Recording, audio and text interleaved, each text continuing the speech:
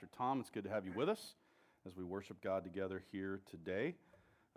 And thank you. That was beautiful. And Mark, that last hymn was written in what century?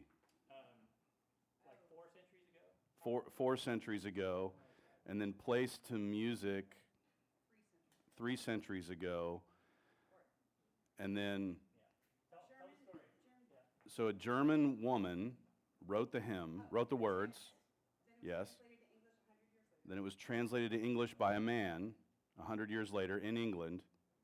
So the German woman wrote the words, translated into English 100 years later, put to the music of Sibelius 100 years, who's from where? Finland. All right.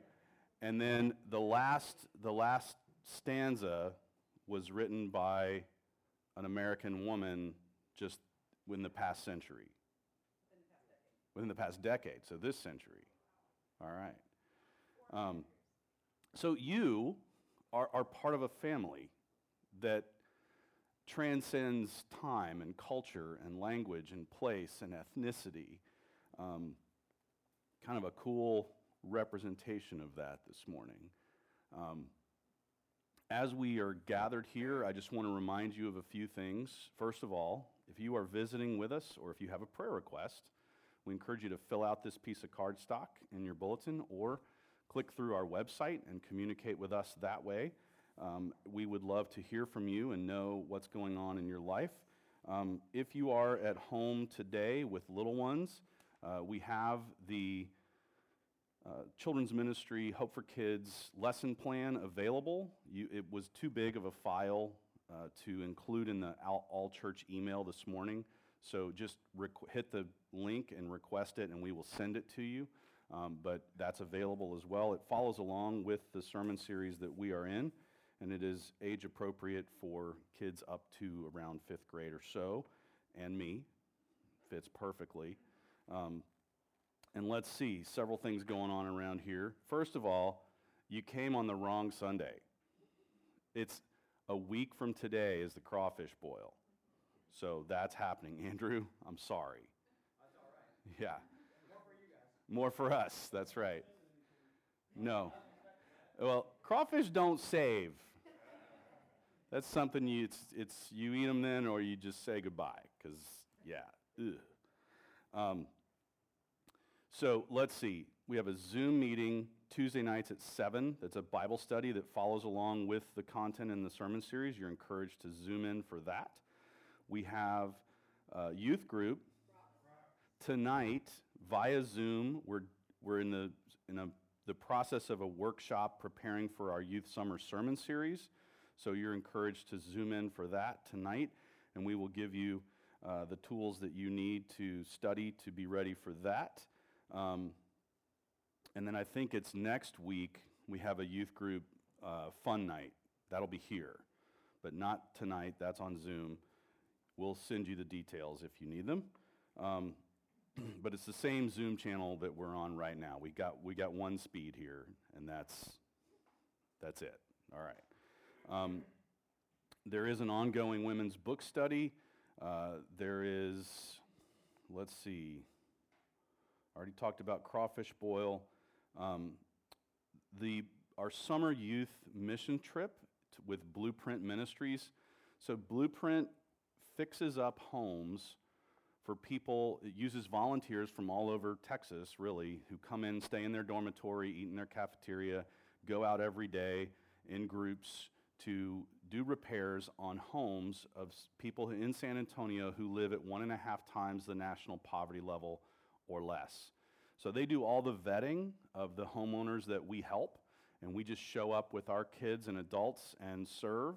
It's a great ministry, and the people who run it are good friends of ours through the years that we've spent. Lois, any idea how many years we've spent with Blueprint? This will be 9. Is that all? Just 9. Wow. So we'll be in our 9th year of service through Blueprint Ministries in the summer, and those dates are in your bulletin. And it is important to know this. Like, if you want to participate and money is an issue for you or your child, just let us know. There are scholarships available. There are people who really believe in what we do through Blueprint who have already provided some of the funds that are necessary to make this happen. So we try not to let money get in the way of ministry at Hope Church. That's our philosophy. And so encourage you, please, if you are available to participate and at all interested, please let us know and we will get you in.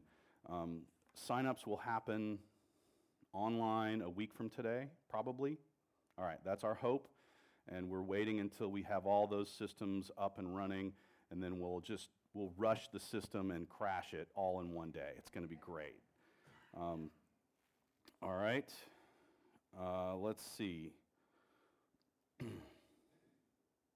We are going to repeat our Easter sunrise service. If you want to witness a miracle, come on Easter morning at sunrise. You will see Pastor Tom awake and dressed, not necessarily in his right mind. That depends on who provides the coffee. But we will be here probably under the oak tree on the far side of the property Easter Sunday morning just before sunrise, and we'll publish the time for that, etc. But encourage you to come and participate then. I hear rumors that there will be some kind of a brunch reception for those who come to the sunrise service, and that may or may not be provided by our youth, but then that food will not be available until after the Easter service for the rest of you who show up for the regular service. Any questions? All right. Then there will be an Easter egg hunt after the service for our little ones, 5th grade and younger. And what else? Andrew, what is your current rank? I'm a second lieutenant. Second lieutenant. Joe, you're active duty colonel, right? Can you order him to come forward, please? Yes, sir. Actually, say right there, because we're gonna come right here. We're all gonna stand up. So Andrew is in the Air Force, and he has been in San Antonio TDY, learning how to pilot drones, I believe. Yes, sir. All right, and so this is his last Sunday with us. We're going to engage in a Hope Church tradition. Just put your hand on the shoulder of the person in front of you, or cover his entire face or head That works too. with your giant paw. But we're going to pray for Andrew as he moves out into the next stage of his military career. Father God, we thank you for this young man, for the faith that you have planted within him. We pray your blessing over him as he returns to his current station of duty.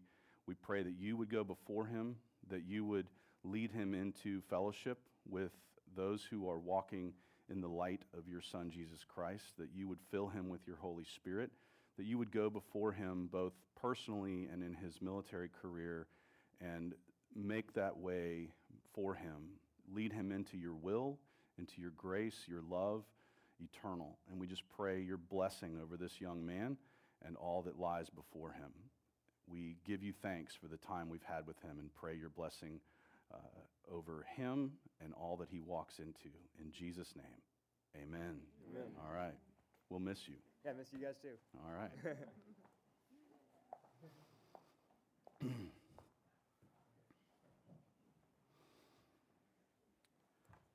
All right. Are there any important people in the room at this time? What? Oh, yes. I think we have some slides. Lori, do you have those ready? They are the screenshots from my phone, from the ESPN. So we sent out an email a couple weeks ago for those who wish to be involved in the NCAA tournament bracket selection at Hope Church. This is all for the glory of the Hope Church basketball jersey that is signed by whoever wins the bracket competition every year. And we have 2 of our brackets that had perfect quadrants in their picks. So one of those goes to Andrew. Will you come forward, please, sir? Currently in first place. Dolores, will you also come forward? Yes. Yes. So here is your Chick-fil-A gift card. All right, don't go yet. Don't go. We have one more presentation to make. Someone, and we actually don't know who it is yet. Hopefully we'll find out now. But someone, so those are all the people that are currently in the bracket. Someone picked St. Peter's to beat Kentucky in the first round. The greatest upset in this year's NCAA tournament was picked by somebody here at Hope Church who chose the subname, I Don't Watch Sports. No, Pebby is I Don't Watch Sports too. Do we know who I Don't Watch Sports is? Anyone? You might know. No? Madi is, let's see, snooze you lose. She picked Arizona, strong choice, and I believe the only Arizona pick on the board. She may take it all. Nobody knows who I Don't Watch Sports is? I don't know. Zach, is anybody screaming on Zoom, like waving their hands frantically? So we have okay, that's all I got. Y'all both picked perfect quadrants. No, you don't get 2 gift cards, sweetheart. Well, and actually, Dolores, you have to give that back because relatives of the leadership of Hope Church cannot receive. I'm kidding, honey. I'm kidding.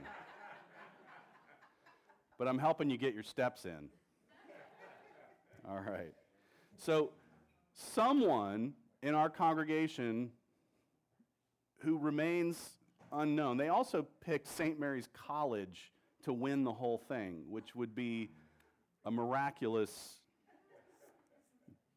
I don't know what we would call it, but somebody picked St. Peter's to beat Kane Tuck in the NCAA tournament. Can't believe it.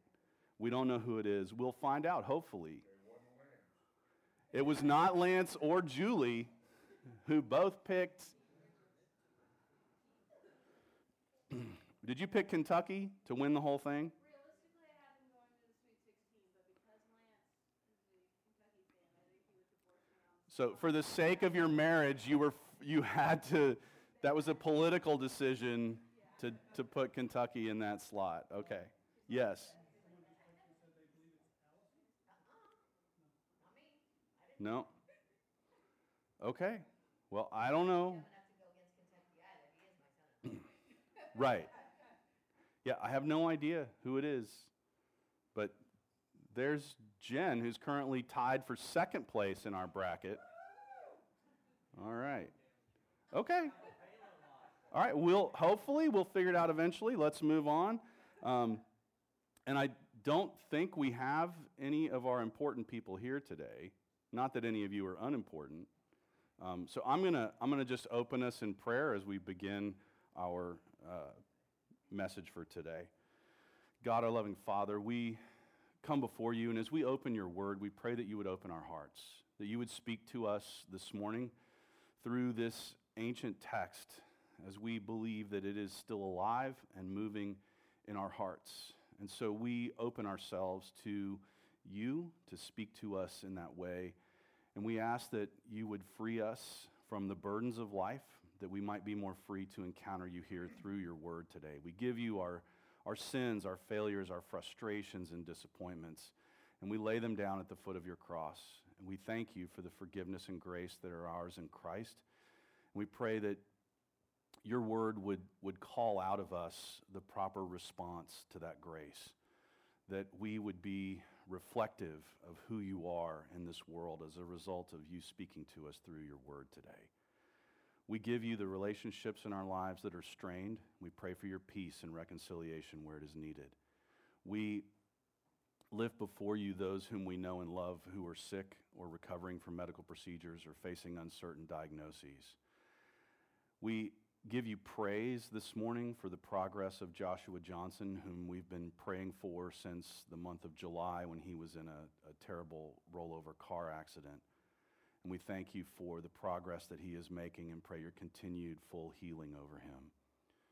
We lift before you our nation and our leaders at every level of government, elected and appointed. We pray that you would watch over them, that you would give them wisdom and discernment in the decisions that are before them.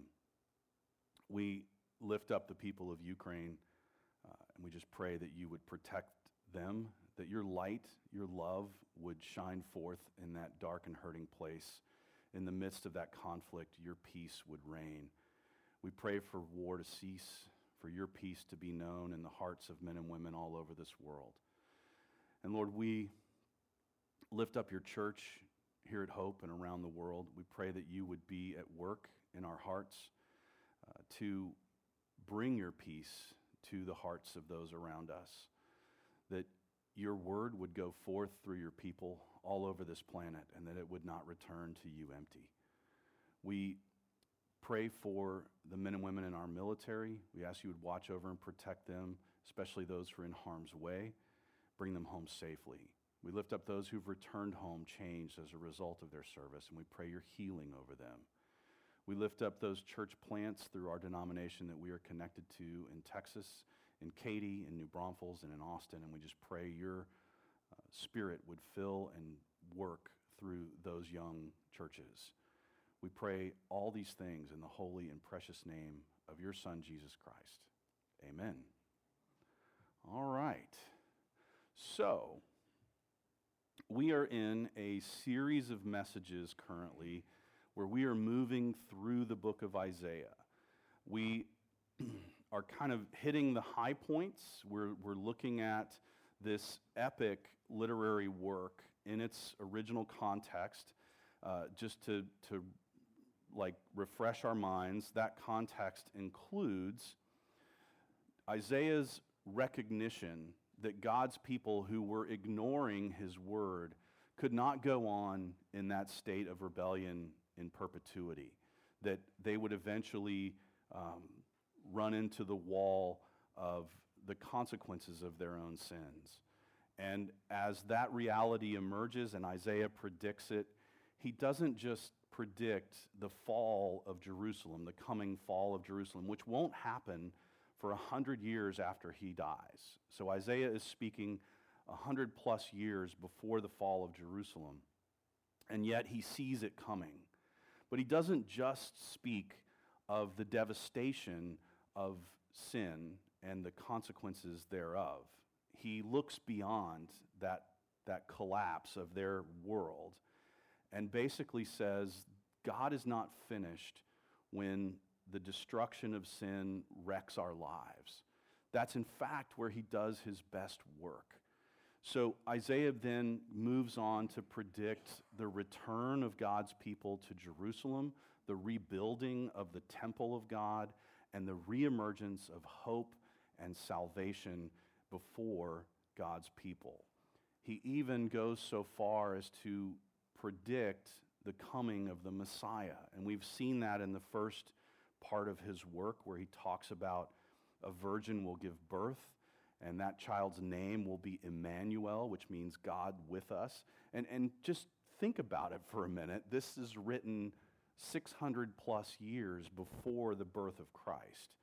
Isaiah somehow, by the Spirit of God, sees what God is going to do in history. He doesn't just predict it, he sees it and describes it. And he talks about this stump that is from the tree that was once the people of Israel, that will be cut down by the king of Babylon and will fall like Jerusalem did.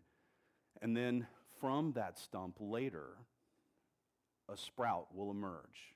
Hope will be reborn. God's people will have the hope of life eternal reemerging in their context. And Isaiah, and I don't fully get how he has this level of perception, but he does. And so we've now moved to the point in the book where Isaiah is looking past both the fall of Jerusalem, the exile of God's people in Babylon, and then in Persia, and then the return of God's people to Jerusalem and the rebuilding of the temple, the reemergence of hope. And there's a couple of things in this passage. We're going to be looking through excerpts from Isaiah chapter 41 today. Those are in your bulletin. They'll be on the screen behind me, and I'm going to move through some portions. I'm going to hit a couple of key verses in between. I'm going to read from the beginning and the end of the chapter and try to give you a feel for this chapter and what it means. I'll just warn you, this one is a doozy. And the reason I say that is because Isaiah is jumping into a metaphor. As we've explained in previous messages in this series, this is all written in poetry, and it would have been sung to God's people in their assemblies after the time that Isaiah wrote it. And so this is God's word at work in the hearts of his people. And in this chapter, Isaiah is using the metaphor of a judicial trial.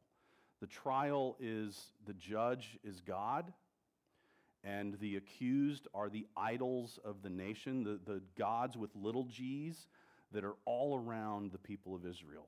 And the importance of this, if you think about it, in this point in time, there's one faith on this earth that believes that there's one God only. The God who created it all, the God who sustains it all, the God who's in charge of everything. And so it is that metaphor of that God putting on trial the idols of all the nations and people groups around them that Isaiah takes up in this chapter. So we've got the kind of the scope, right? Did I explain that okay? We're in a trial. God is the judge. The accused are the idols of the nations around the people of Israel. So Isaiah chapter 41, I'm going to begin in verse 1 and then read through part of the beginning of the chapter and then hit a couple high points and then read towards the end of the chapter. Listen to me in silence, O coastlands. Let the peoples renew their strength. Let them approach. Let them speak. Let us together draw near for judgment. Who stirred up one from the east, whom victory meets at every step? He gives up nations before him so that he tramples kings underfoot. He makes them like dust with his sword, like driven stubble with his bow. He pursues them and passes on safely by paths his feet have not trod. Who has performed and done this, calling the generations from the beginning? I, the Lord, the first, and with the last, I am he. The coastlands have seen and are afraid. The ends of the earth tremble. They have drawn near and come. Everyone helps his neighbor, says to his brother, "Be strong." The craftsman strengthens the goldsmith, and he who smooths with the hammer, him who strikes the anvil, saying of the soldering, "It is good." And then they strengthen it with nails so that it cannot be moved. But you, Israel, my servant, Jacob, whom I have chosen, the offspring of Abraham, my friend, you whom I took from the ends of the earth and called from its farthest corners, saying to you, "You are my servant, I have chosen you and not cast you off. Fear not, for I am with you. Be not dismayed, for I am your God. I will strengthen you. I will help you. I will uphold you with my righteous hand. Fear not, you worm, Jacob, you men of Israel. I am the one who helps you, declares the Lord. Your Redeemer is the Holy One of Israel. Tell us what is to come hereafter, that we may know that you are gods. Do good or do harm, that we may be dismayed and terrified. Who declared it from the beginning, that we might know, and beforehand, that we might say he is right? There was none who declared it, none who proclaimed, none who heard your words. I was the first to say to Zion, "Behold, here they are." And I give to Jerusalem a herald of good news. But when I look, there is no one. Among these there is no counselor who, when I ask, gives an answer. Behold, they are all a delusion. Their works are nothing. Their metal images are empty wind.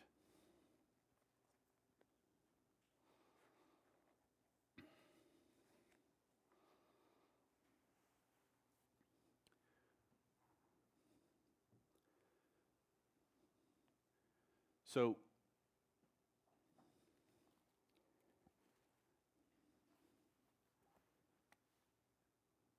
in the course of life, we go from being children to being adults, and then some of us, because God wants to crush our spirits and, defeat our sin, he gives us children. And I remember as a kid, if I was going with my mom to the grocery store, we would get out of the car and she would reach for my hand. And if you don't know, I've got a little bit of a rebellious streak in me. It's kind of like all of me, but that's okay. And what would I do? I would jerk it away, right? And did I look to see if there was a car with its blinker on about to come down the lane of cars? Probably not, no? And would I run headlong into a moving vehicle that I didn't see? I probably would, right? And so I remember like her trying to contain me, and her solution was probably just to like duct tape me to a chair in my room when she went to the grocery store, because that was actually, I'm just kidding, my mother never duct taped me to anything. My brothers, on the other hand, might be guilty of said crimes, but anyway, where was I? So then I sort of moved through life to the point where Kathy and I have a kid, and that kid gets to the point where they're walking, and they go to get out of the car at the grocery store, and it's a busy parking lot, and I reach for their hand, and the kid pulls their hand away. Like, don't grab my hand. And I'm like, oh, no, you didn't. Right? And then I remembered doing that very thing to my own mom when I was that age. And the perspective has changed, right? Like, now I'm trying to explain to my child, like, no, I'm doing that because I want you to live through this trip to the grocery store. You need to, like, listen. You need to stick with it. Take my hand. And there is this fight, really, in the human soul, in our relationship with God, that is much like that, where he extends his hand to us to guide us, to protect us, to draw us toward what is safe, right, and good, and we pull away. We rebel, we withdraw, we go our own way, and we go out into what is very dangerous and unwise in our own choices and in our own lives. And this passage speaks of that God who grabs our hand and says, walk with me. I'm your protector. I'm your caregiver. I want you to arrive safely at your destination. And it's written to a people who have pulled their hand away and run brashly and unwisely away from their Creator. And this particular chapter takes up this subject of idolatry. And you may think, hey, I live in the 22nd century, right? I don't worship idols. Do you have one of these? Do you see the metaphor? Like we hold in our hands more computing capacity than the first Apollo mission to the moon had on board, right? This is and it's addictive, right? Sorry, mine just like saw my face and tried to turn itself on. Yeah, hold on. Hey Siri, are you an idol? I don't have an answer for that. Yeah. Is there something else I can help with? No, I have an answer for that. So,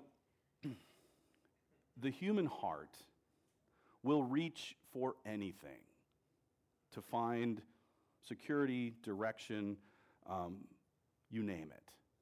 We are unstable at the core of who we are. And our God is trying to say, come back. All of these other choices that you make, they don't hold water. They don't stand up. And you hear in this passage this powerful use of this trial metaphor. God puts on trial the people who make idols, the idols themselves who make promises they can't keep. So what is it that God wants us to take away from this passage? I think the key word in Isaiah chapter 41 is trust. That we are to be a people who learn to trust that hand that is extended to us for our own good. We are not automatically prone to do this, but yet that is our call. So, to trust in the one true God, to know that He has a plan. There's an interesting introduction here. Verse 1, listen to me in silence. Silence is a word you would hear in a courtroom, even in ancient times. The judge would call for silence and then ask people to speak in turn. O coastlands, let the peoples renew their strength. Let them approach the judge.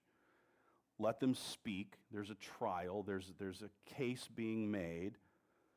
Let us together draw near for judgment. In other words, God is inviting you to use your mind, your reason, your logic to come to a conclusion with Him. And so the trial then unfolds from there. But most interestingly, God is not saying, hey, do what I say or else. He's saying, come with me on this journey. Look at the evidence. Listen to the cases that are going to be made. Decide for yourself what the truth is. And so we are invited into this process, and in so doing, we see that He has a plan, that God is in control of both history and eternity.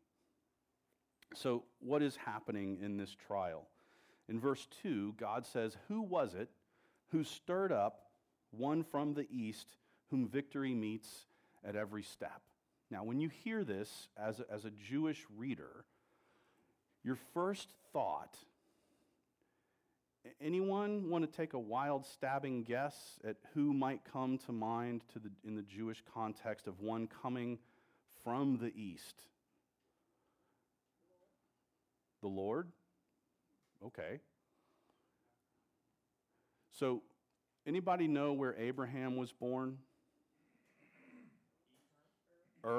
East of Jerusalem, east of Israel, a little northeast, right? And so as soon as a Jewish reader hears this, one from the east who victory meets at every step, they're thinking Abraham. But then the passage continues, and it's apparently not Abraham, and this is where we get something rather miraculous. He makes them like dust with his sword, like driven stubble with his bow. He pursues them and passes on safely. That's the Hebrew word for peace, shalom, by paths his feet have not trod. So what Isaiah is describing is a military entity, a king with an army from the east who will come down towards Jerusalem in victory and conquer everything in his path. That king's name will later be known to be Cyrus of Persia, the Medes and the Persians. So I'm going to try to explain briefly the history. Israel, whom Isaiah has warned, if you continue to ignore God, if you continue to jerk your hand away from his, God will let your kingdom fall, and you will be taken off into captivity. The captor in that case is Babylon, the king of Babylon sends his army to Jerusalem. They lay it waste and take captive God's people and carry off, they do a big brain drain and carry off all the intelligentsia to Babylon. Then, a few decades later, King Cyrus of the Medes and the Persians comes into Babylon and defeats the Babylonian Empire. And this will be the next great empire in human history. Somehow, Isaiah sees it coming. He's like, you're afraid of Nebuchadnezzar in Babylon. Oh no, there's another one who's going to come from beyond him and wipe him out. And that will actually be the one who sends God's people back to the land of Israel. So, okay, I realize this is a lot. This is quite a chapter, but we're just going to try to continue to understand what God is telling us. Verse 4, who has performed and done this, calling generations from the beginning? In other words, God is saying, I'm in control of history. I let these things happen according to my will, and it's all unfolding according to my plan. Then he says what he says at the end of verse 4, I, the Lord, the first, and with the last, I am he. In other words, I'm not just in control of history, I'm in control of all eternity. You are safe in my hands. This trial that I'm conducting, the first piece of evidence, is that my prophet Isaiah saw this coming 150 some odd years before it happened, 170 actually, or more. That he saw how history was going to unfold. And so, there we have this first call to trust in the one true God, not to run around after whatever provides a sense of false security, but to turn our hearts to the one true God in control of history and eternity, to know that he has a plan and to know that we are secure in his hands. Why? Because he chose us. Just ask you a question.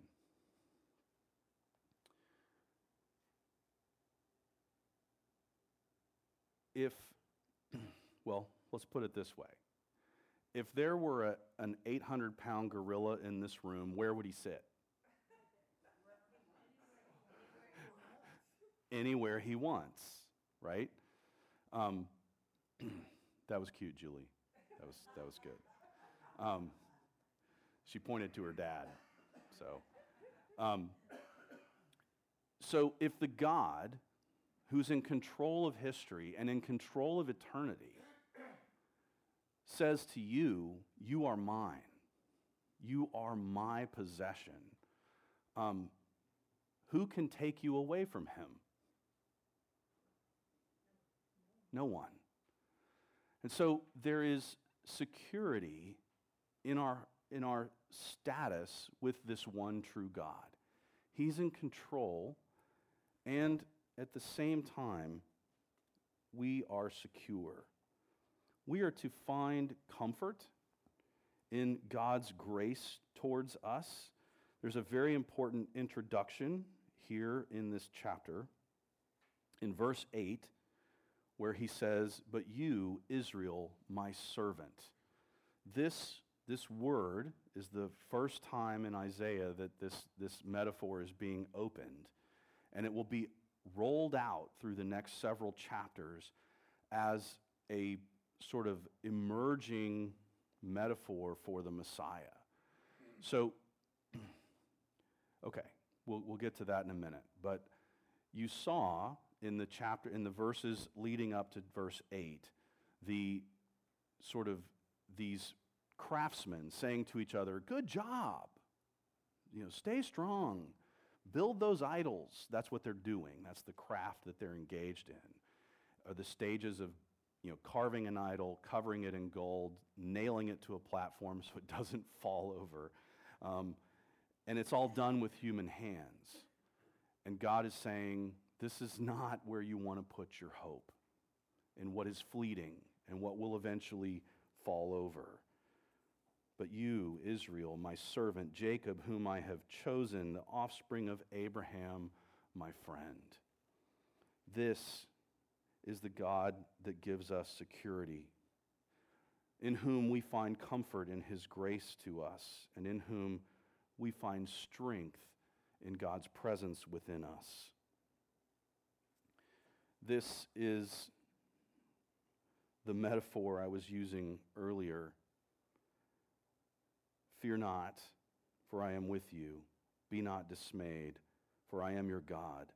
I will strengthen you. I will help you. I will uphold you with my righteous right hand. His hand is out. It's wrapped in ours.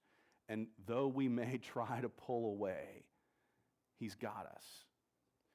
And there are all of these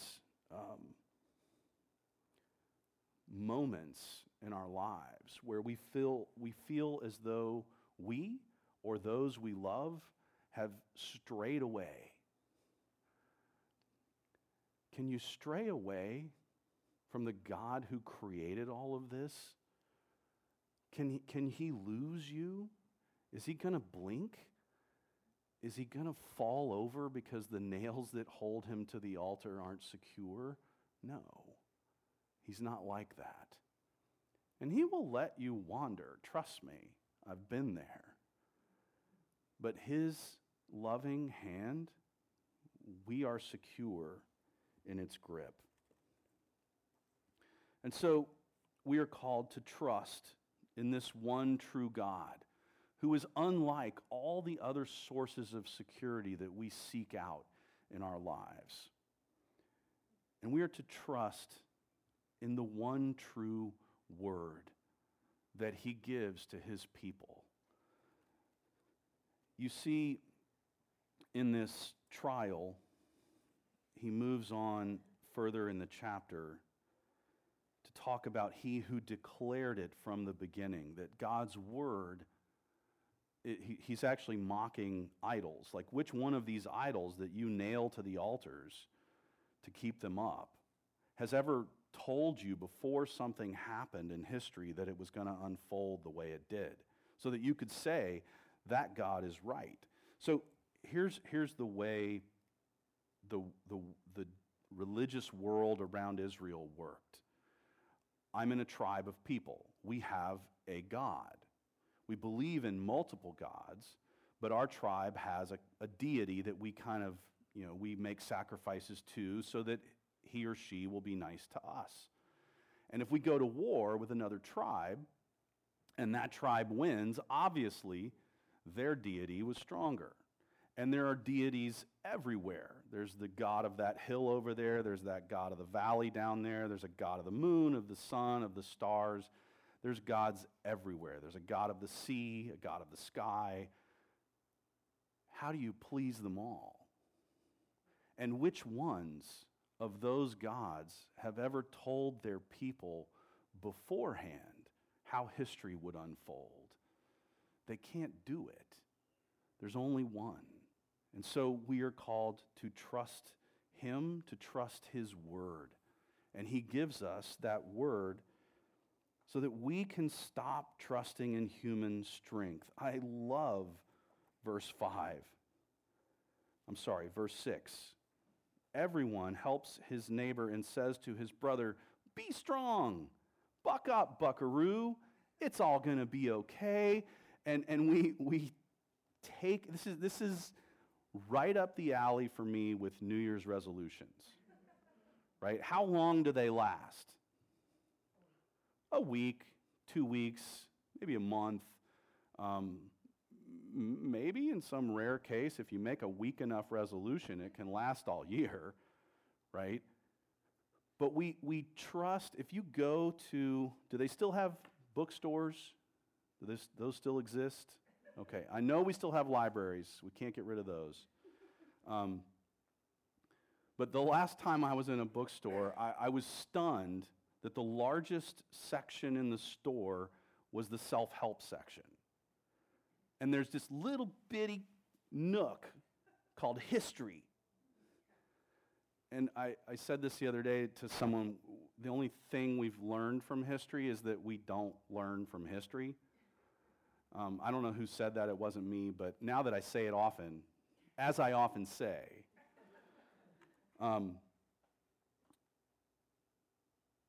we will look to anything to help, to alleviate suffering, to avoid confusion, to get out of despair.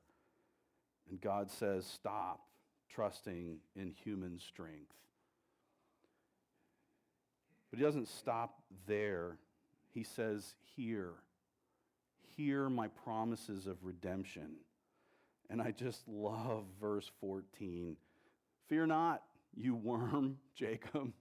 So when he says Jacob, what he means is all of the people descended from Jacob, who had his name changed in Genesis chapter 32 to Israel.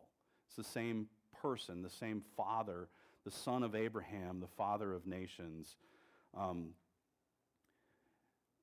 And we are him. I was in a religious gathering in Austin. Do I need to say more?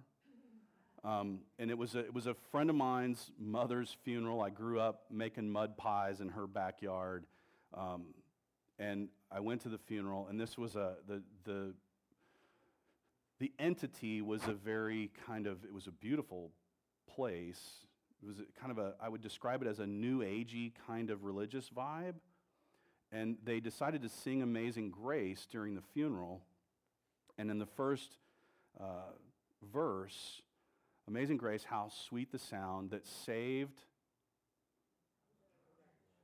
a wretch like me. But in this case, they inserted the words, a soul like mine, instead of a wretch like me. And I'm just like, oh, wow.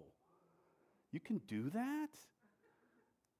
And I thought for the rest of the service, like how sad that this group of people can't recognize the most obvious problem in all of humanity, that I'm not perfect. I'm not whole. I'm not clean. I'm not even good by God's standards. I need help. I need grace. I need a Savior. And this fundamental idea that when we stop trusting in human strength, when we recognize that we're broken, that we then are in a position to seek a Redeemer, to look to the one true God, to his holy word, to the faithfulness that he sets before us, to hear his promise of redemption, and to see that that promise is reliable.